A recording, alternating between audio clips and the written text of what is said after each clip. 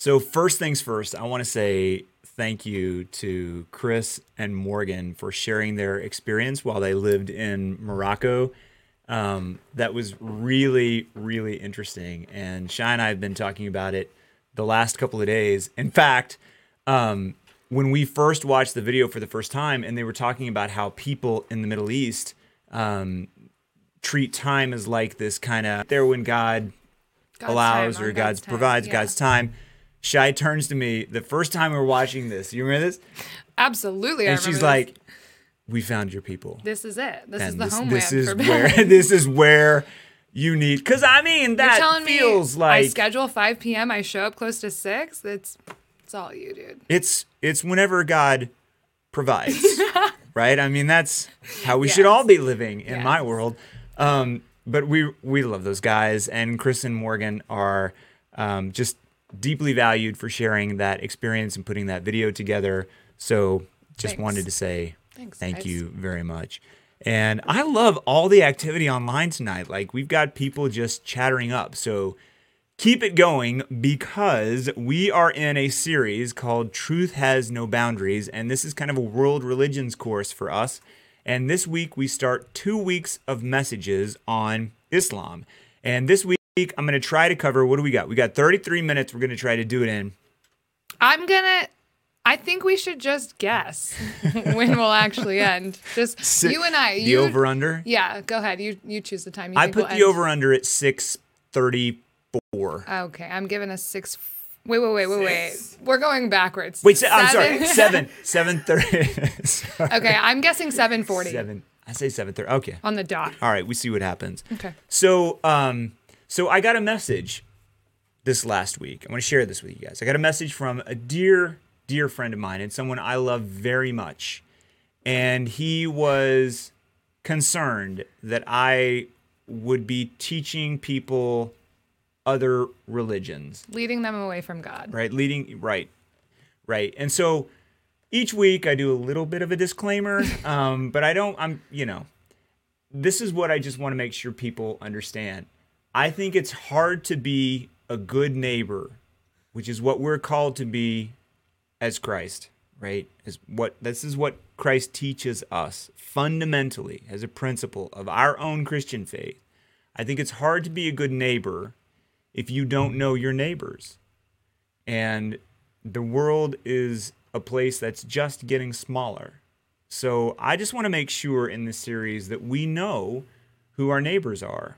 And maybe we dispel some of the myths, because for a lot of us, this is how Islam is presented to us, right? Media be like Titanic sinking linked to Muslim shark The trained in northern Photoshop Pakistan. is really 5 stars here, honestly. I got a laugh out of Jose and Spencer with that one. I wasn't sure what that would get us, but I think that's part of Well, we posted a question the dynamic here. last night. We were like, Yes. tell us, what do you know about Islam? What do you want to know?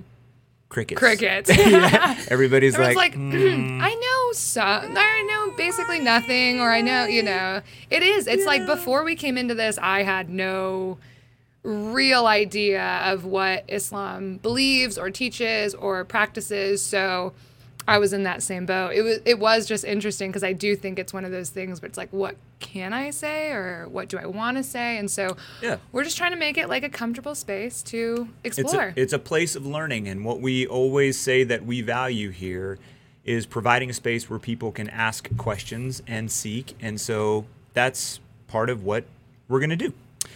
If you want to talk about Islam, and we do tonight, you have to start in the Middle East, really in the 6th century. And so I'm pulling up a map here of the Middle East, but you can see Europe here, you can see Northern Africa here, and what I want to point to is this region that's in kind of, what is that, blue or purple, and the region that's in yellow. And then the space that's right below that a lot of you will recognize probably as Saudi Arabia, basically in modern geography. Well, the place in the purple and the place in the yellow in the 500s would have been empires that were occupied by the Byzantines, that's in the purple. And in the yellow, you would have had the Sassanians. And the Byzantines and the Sassanian Empire were right above where this space of Saudi Arabia would be. And they were fighting for forever. I mean, for a really long time. The Byzantine Empire, the Sassanian Empire. But below them in this space of Saudi Arabia, as we know it today, this space where you can see like all these different tribes that occupy, there was a group of kind of tribes that lived together. And these tribes in the Middle East are linked, I'm going to take you back to our first week, are linked to the first discussion that we had, which was about the origin of Judaism.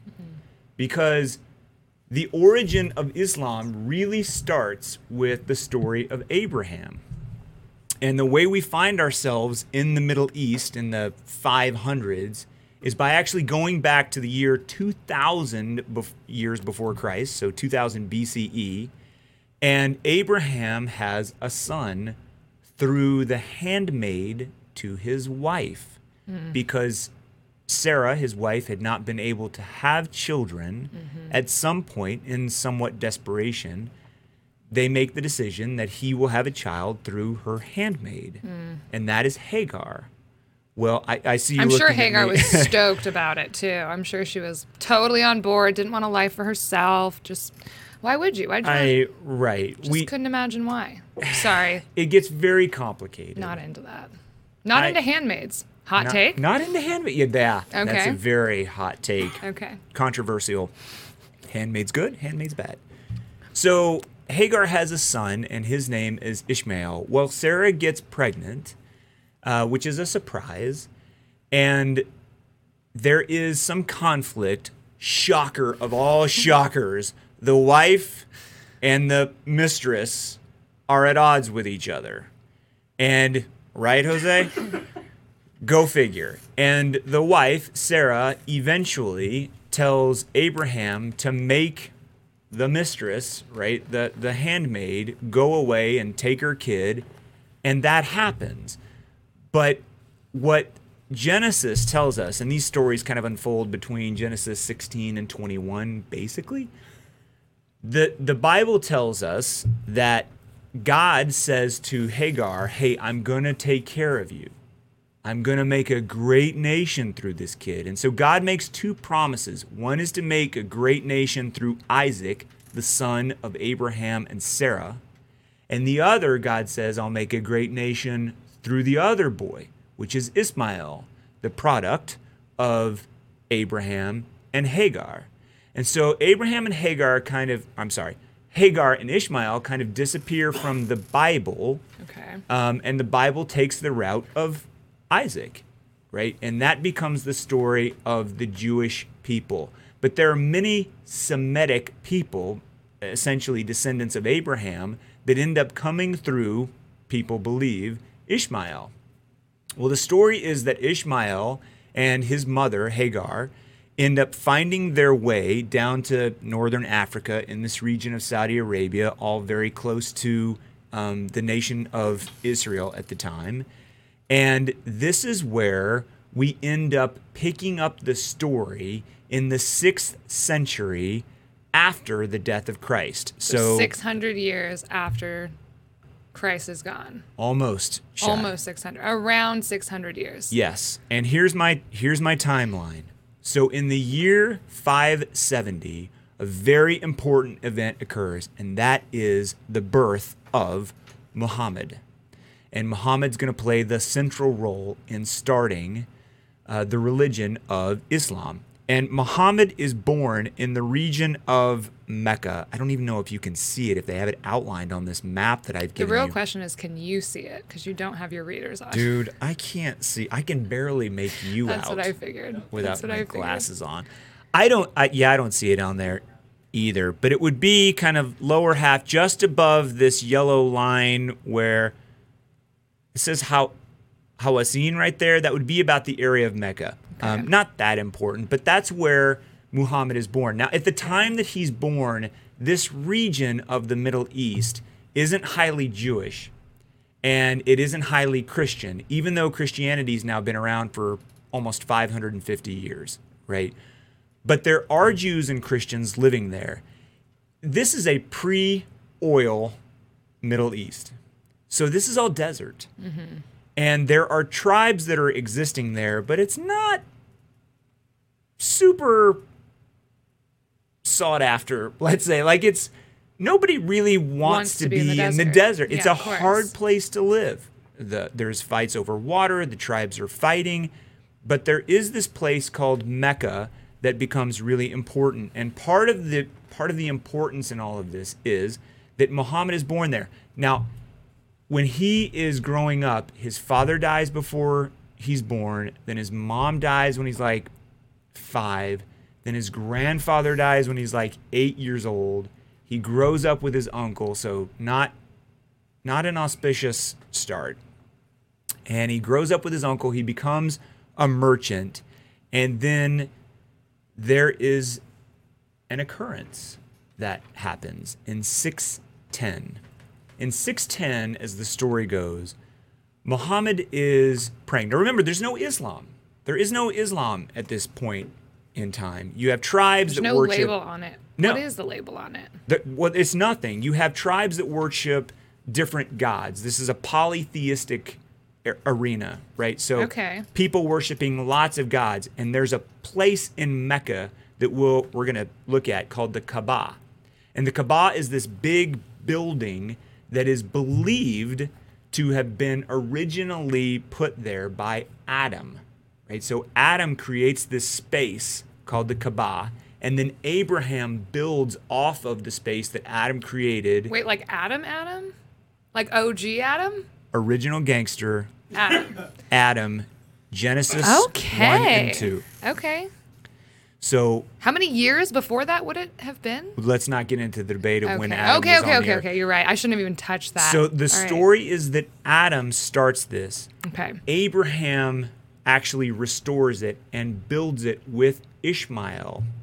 But this Kaaba, when Muhammad is living in the Middle East, in Mecca, is a place where people have and come to worship lots of different gods. So you have Christians living in this region, you have Jews living in this region, you have people worshiping different gods in this region. But it's legal. Tribes of all over. It's all legal. It's all legal. And it becomes a big deal because Mecca becomes a route for people to come and praise their gods. So this becomes a source of revenue for people there. So the tribe that Muhammad belongs to, this is an important deal. Just follow the money. Yeah. Right? I mean, it's always follow the money.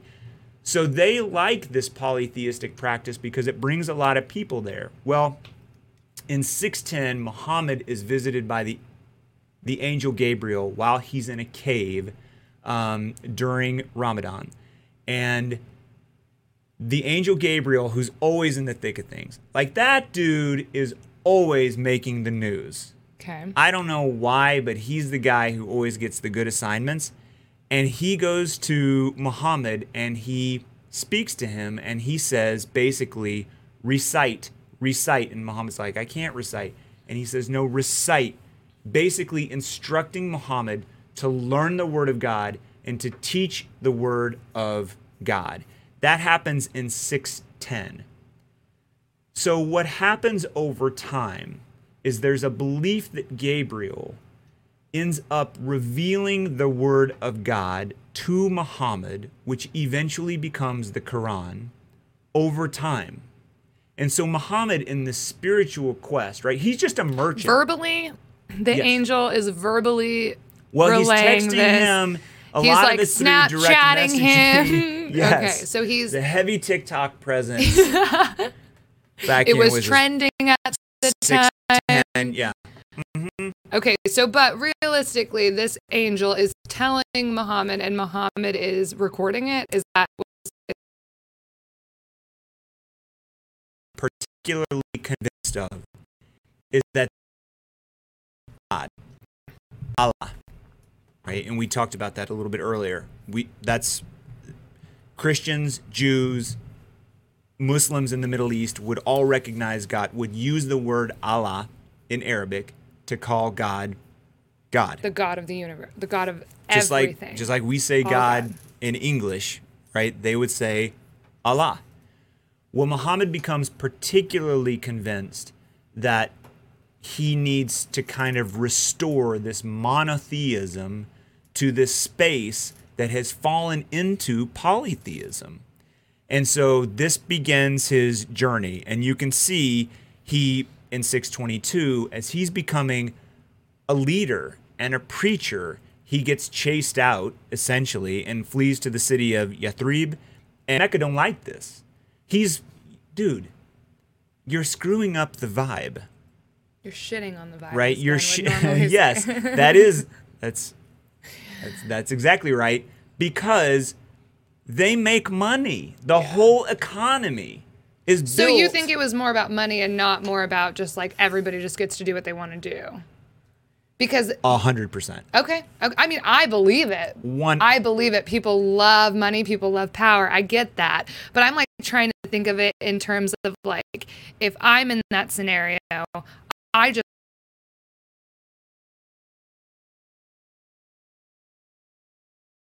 Can you see me? Oh, we were interrupted. Okay. There's all kinds of with the comments. I wasn't even looking. I totally forgot. There's so many. Oh, a good portion of it was how good Cheyenne looked tonight.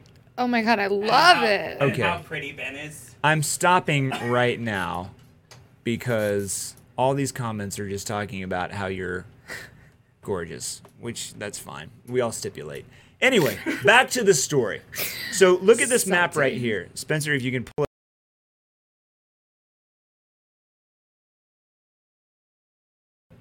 And then, well, that's a conversation for another day. And then all the way to the west into Spain. Within 120 years, this thing just Boom. explodes. I mean, it just gets huge. And so during this time, and we'll come back to that here in a minute, but I want to make sure here are terms that we all need to understand. When we talk about Islam and what is becoming this great third world religion, which is honestly one of the more newer world religions, Allah means God. Islam simply means submission to God. Muslim is simply someone who submits to God. Muhammad is seen as God's final prophet. And although people may think, or wonder, do Muslims worship Muhammad? That is something that is very clear in Islam. Muhammad is not worshipped. Muhammad is a conduit, as a prophet. So so that's similar to Jesus, but not. Not in Christianity, maybe similar. It's similar to But just them. based on perspective, right? Well, Muhammad didn't claim to be the son of God. correct. Okay. There's a big difference there. So Sorry. Muslims feel like Muhammad is a prophet. They believe Jesus was a prophet. They believe Moses was a prophet. They believe Abraham was a prophet. Do Christians believe that? I understand that Christians obviously believe that Jesus is the son of God, not necessarily but these other people. We don't really speak about Moses as a prophet, but yeah, I think you could call Moses a Again, a this feels like a difference in perspective than it does. Like if I'm just looking at Christians don't recognize Muhammad though, and that's At where all. this At begins. all? That's where this. we just cut him out. Yeah. Okay. I'm just wondering. Yeah. And I guess I should be generous with this. Let's say most of Christianity would say that we recognize the New Testament, we recognize the Old Testament, which Kinda. is a Judaic tradition.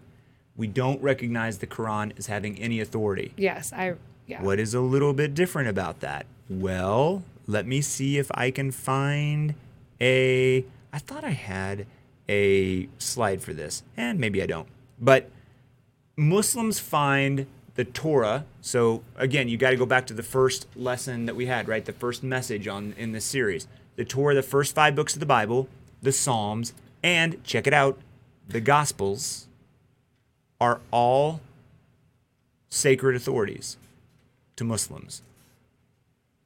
But they also find the Quran as an authority, and it's the final authority. So for them, it's kind of like Christians with the New Testament. Do we read the Old Testament? Yeah.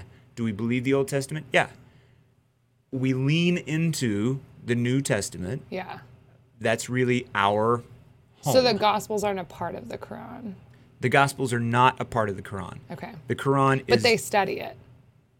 Well, I mean, and I suppose it depends on... Right. I mean, we're generalizing here, but yes. It is studied within, whereas like in Christianity, I don't think I've heard of a single sect that studies the Quran, right? I mean, so there is like... We don't regard it as part of our tradition. They do regard Jesus as part of their I think tradition. it's been, in my experience, that you don't, it's forbidden. It's not something that you even reference. So that's a big difference to me, which I have a problem with, and I really do respect that about even when we were doing Judaism, the idea of being able to reference other spiritual texts, to me, it matters to me. So I think that that's pretty cool. It is, it's the youngest of the 3 siblings, Christianity, Judaism, and Islam. And here is a graphic for you that is interesting. Muslims refer to people of the book as these collections. So people of the book would be Christians and Jews. We've talked about that, but also Zoroastrians and Hindus. And so historically, these 4 groups of people had special standing in Islamic societies. Now, you might ask yourself, Ben, who are Zoroastrians? Well, I'm glad you asked that. And here we go. A little bit of a detour right here. I got a question for you guys. I'm going to let you comment. Who are the most famous Zoroastrians in the Bible? Now, I asked you this the other day, so you can't answer. But I want to. Well, wait a second. And let's see if... How far behind are we? Will we get their answers? Anybody? Okay. I'm going to tell you who they are. Do you recognize these guys? Well, why is the middle one holding a huge bong? I mean, seriously, Ben, what is this? It totally is a bong. I mean, it literally is just like a ginormous bong. What's he, like 9 years old? It totally is a bong. Okay. You know, somebody was getting creative when they were dressing up the school play to be the 3 wise men, the 3 magi. Awesome. Do we just smoke a bunch of myrrh?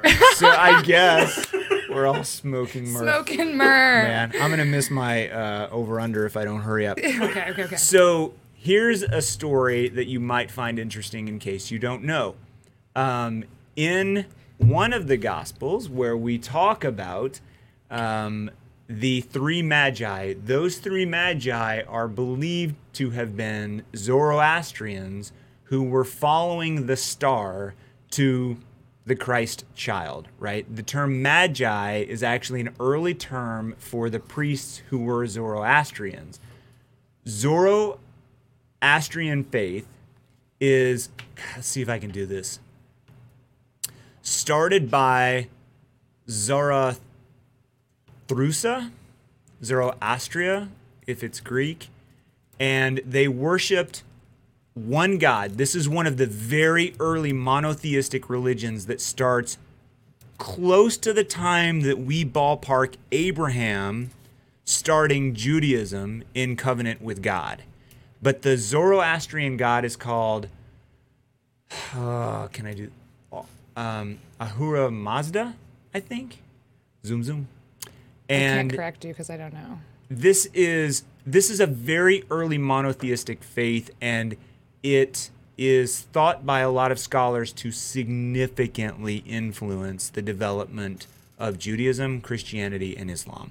It was very, very popular in the Middle East for a long, long time. Fascinating. This is my first time hearing about it too when we talked about it the other day. And it is fascinating. But I've heard about these three dudes. These three guys are popular. Now, we've got a whole series, we've got messages on Hinduism, so I'm going to save that part of it. But Cool. that's a little trivia for you. So, back to Muhammad.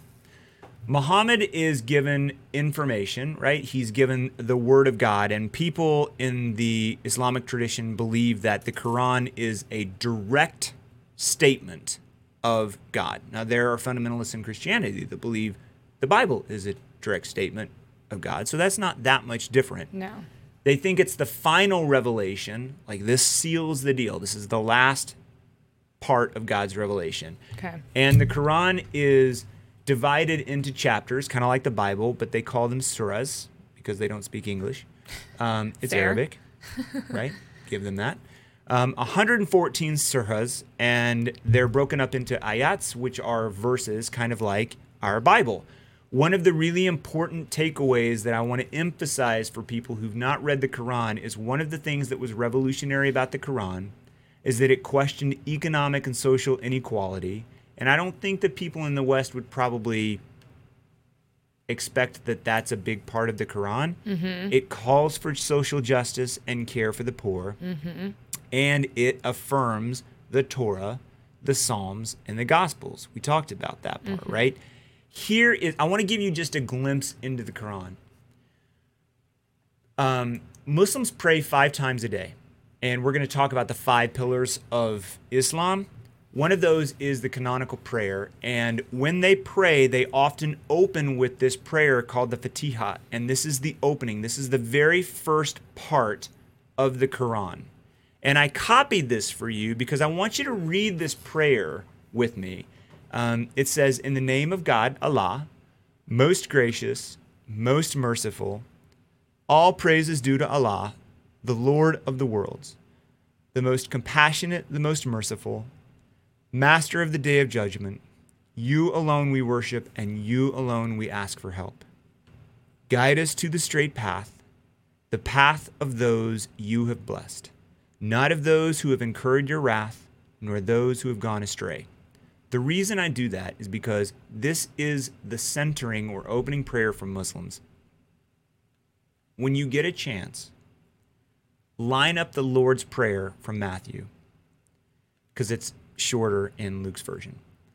Line up that prayer and look at how symmetrical it is, right? Our Father, who art in heaven, hallowed be thy name, right? In the name of Allah, all praise due to you. Hallowed be thy name.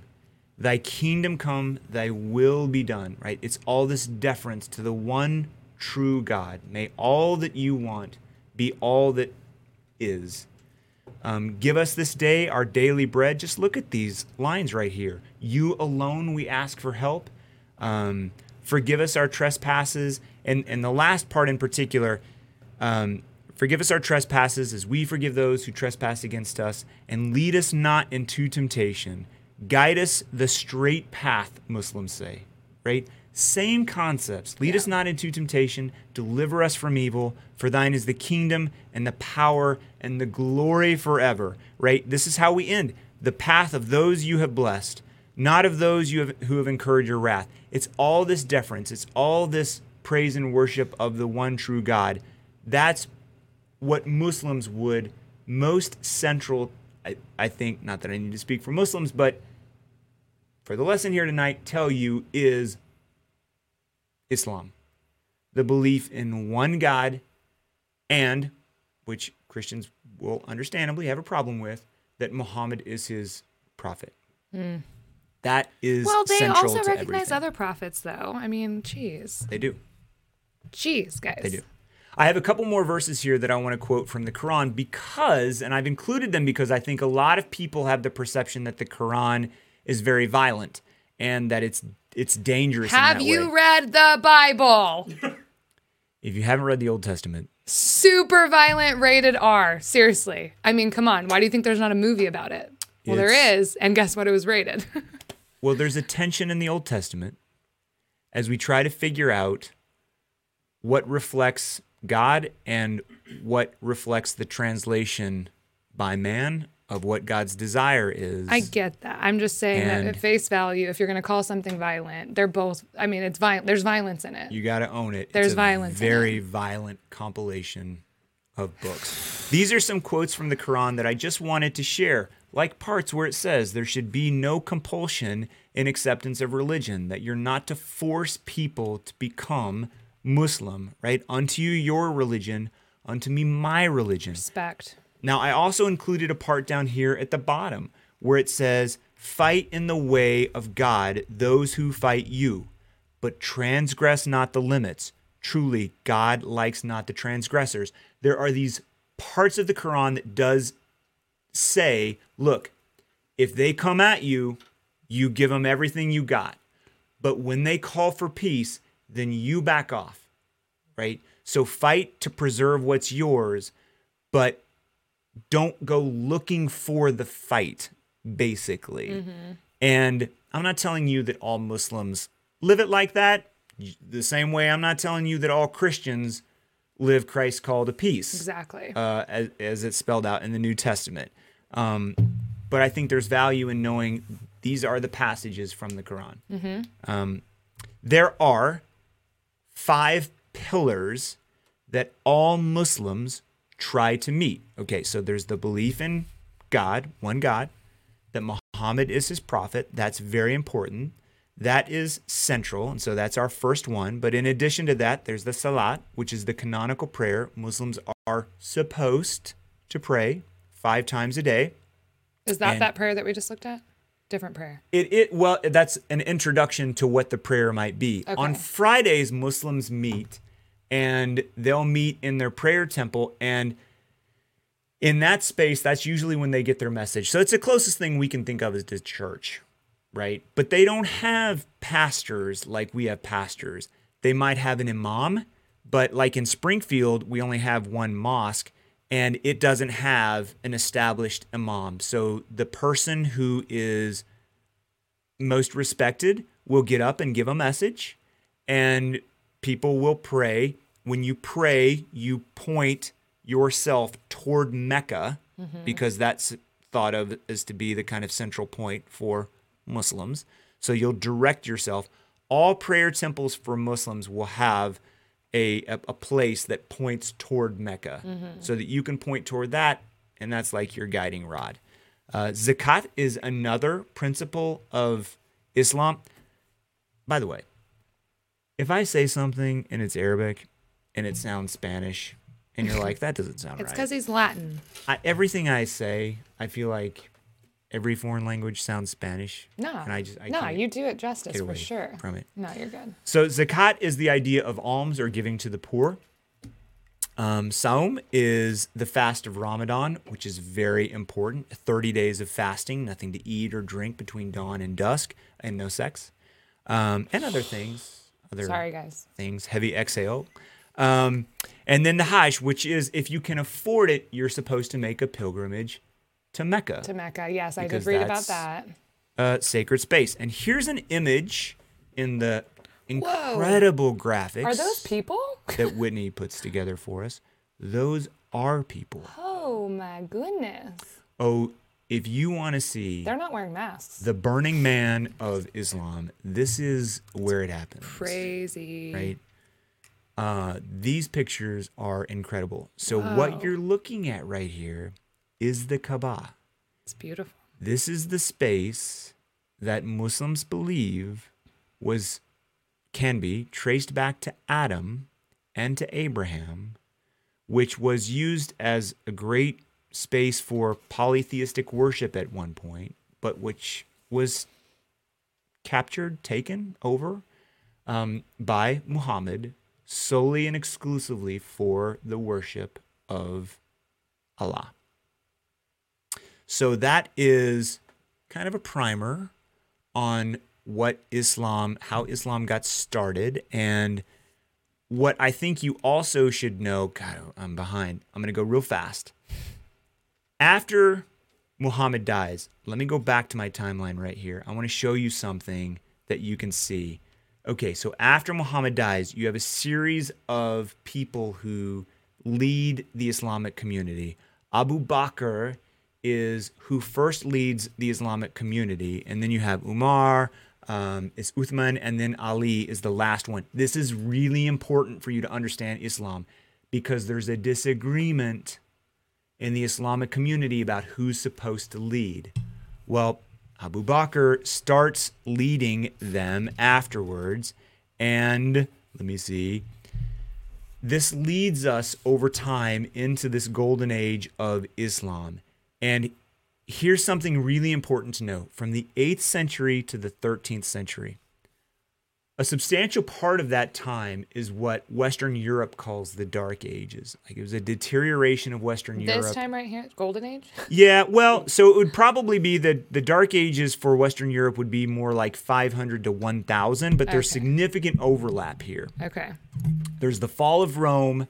There are plagues. There's fighting in Western Europe. Like, it's a bad time to be there for like 500 years. Sorry. No nude beaches. Sorry. That's not what we're doing here in Europe right now. There's nothing good. 7:34. It's 7:34, which means Ben loses. What does he owe me? We didn't even. A drink. I don't need another drink. Yeah. I'll think about it. Let's just table that and give me a couple few minutes to try to get through this. I'm just happy you lost. Well, all right, I'm sorry. So for the period of 8th century through 13th century, I'm not sure that many people in the West know this was the golden age of Islam. And if you're interested, go look at this. And you'll find people like Al-Khwarizmi. It's Khwarizmi. There you go. Al-Khwarizmi was one of the leading mathematicians of the early age, which is where we get things like algorithms and algebra. Bone structure. Jeez. It's incredible. Could have been a model people. these days. What's the villain's name off of Aladdin? It's the villain in Aladdin? Jafar. We're off there. He can, yeah. Khwarizmi was responsible for the spread of the Hindu-Arabic decimal system, which is why we're all counting in the numbers we use and not Roman numerals. Thank you, and you're welcome. Also, there was the spread of poetry and architecture. There were poet philosophers and mathematicians. Baghdad. So most Americans have a very distinct view of Baghdad because of recent events. But Baghdad was a hub of learning. The Dark Ages for Western Europe were not the Dark Ages for the entire world. They were the Dark Ages for Europe. But in other parts of the world, like the Middle East or China, which would have been the time of like the Tang Dynasty, these were times where the world was making tremendous progress in math and architecture and poetry and art and medicine. Tremendous leaps. And what was significant about this was Muslim people were using the Greeks and the Romans. They didn't ignore those things. They were incorporating those things. There's probably close to more translations of Greek literature in Arabic than there is in English because they thought it was that important. But most of us don't know that. And so what some historians will tell you is that this time of the golden age of Islam was like the incubator for what was going to become the Renaissance and the Enlightenment of Europe. Like, this is the preface to what's going to make its way to Europe. Right. It is connected, which is why it's important that we know about it. It's incredible, but we just don't know that, and I'm afraid in a lot of ways don't respect that. I think there's also this belief that like Islam entered into these spaces and forced people to become Islamic. Right. This is a quote from Ira Lapidus, who is a professor emeritus out at Berkeley, a world scholar in history. And I think it's important that we recognize that a lot of historians looking back at what happened will tell you Islam didn't, in large part, force people by the sword to convert. People converted when Islam took over cultures and was dominating cultures because a lot of times it was to their advantage, right? I mean, if the ruling class is Islamic, it kind of helps you to be Islamic. If the ruling class is Christian, kind of helps you to be Christian. And so I just throw that out there because I think there is the idea that This is a dangerous or a violent space, and I think that should be challenged a little bit. One of the last things I want to share is this idea of Sunni, Shia, and Sufism. This is the last thing that I've got for I you never tonight. heard of. I did read about Sunni and Shia, but I didn't read about Sufism. A lot of people hear that there are these different factions of Islam. So when Muhammad dies, there's a disagreement over who should be the leader of the Islamic community. And what eventually becomes the Shia faction believe that it should be the immediate descendants. It should be his son, which would have been Ali. The Sunni people believe that Abu Bakr was the appropriate person to lead, and that essentially Muhammad gave a blessing to people to lead outside of his immediate descendants. And so this becomes kind of a political rift, right? Who should govern? Who should lead? Shias believe it's this group. Sunnis believe it's a broader net. Okay. Sufis are the mystical element.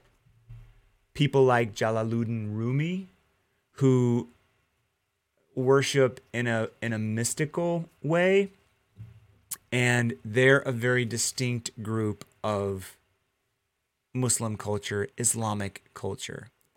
So I've talked. It's almost 7:40. You pretty much nailed it. I win. I know that's a lot. It's probably too much. I don't and we think didn't even so. we're not even really scratching the surface of what happens here. I know. I'm really starting to think through this whole time thing.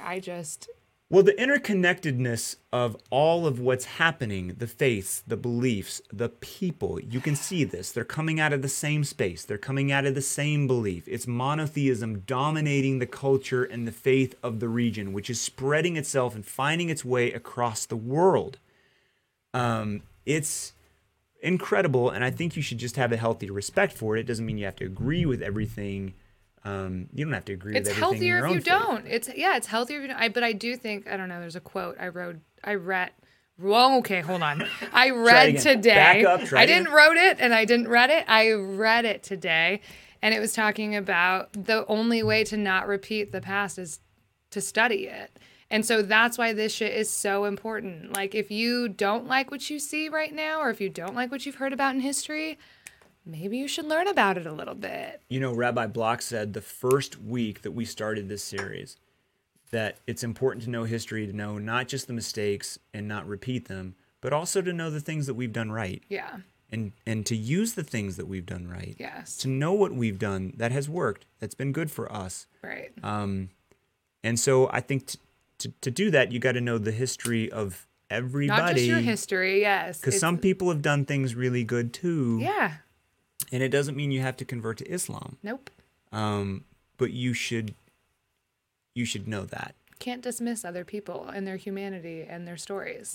You can't do it. So let me set up next week. All right, next set it up. week, we're going to talk about some of the contemporary Muslims who are doing work around the world in fields that relate to peace and gender equality and climate change. We'll talk about Sharia law a little bit. We will talk about Sharia law. If you've ever heard about Sharia law, we're going to talk about that next week. And we're going to talk about the mystics.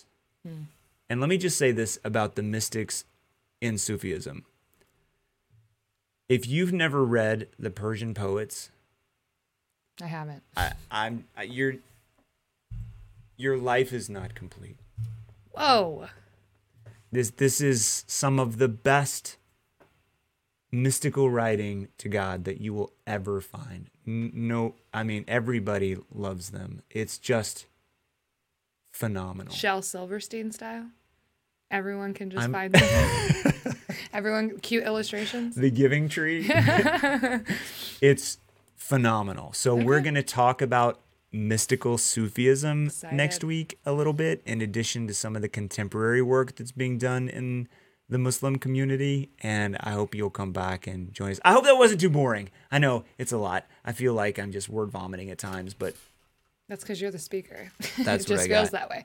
So Thanks for hanging out with us, guys. I Deep enjoyed breath. it. I don't think, I don't know. I'm looking forward to learning more, and I had a great time with you all tonight. Hope you'll join us again next Thursday at 6:30 p.m. We're always here. We're always hanging out. We're not always. I mean, we're always here on Thursdays at 6:30 p.m. Okay. Thank you. All right, guys. true. We'll see you later. All right. Have a great week, everybody.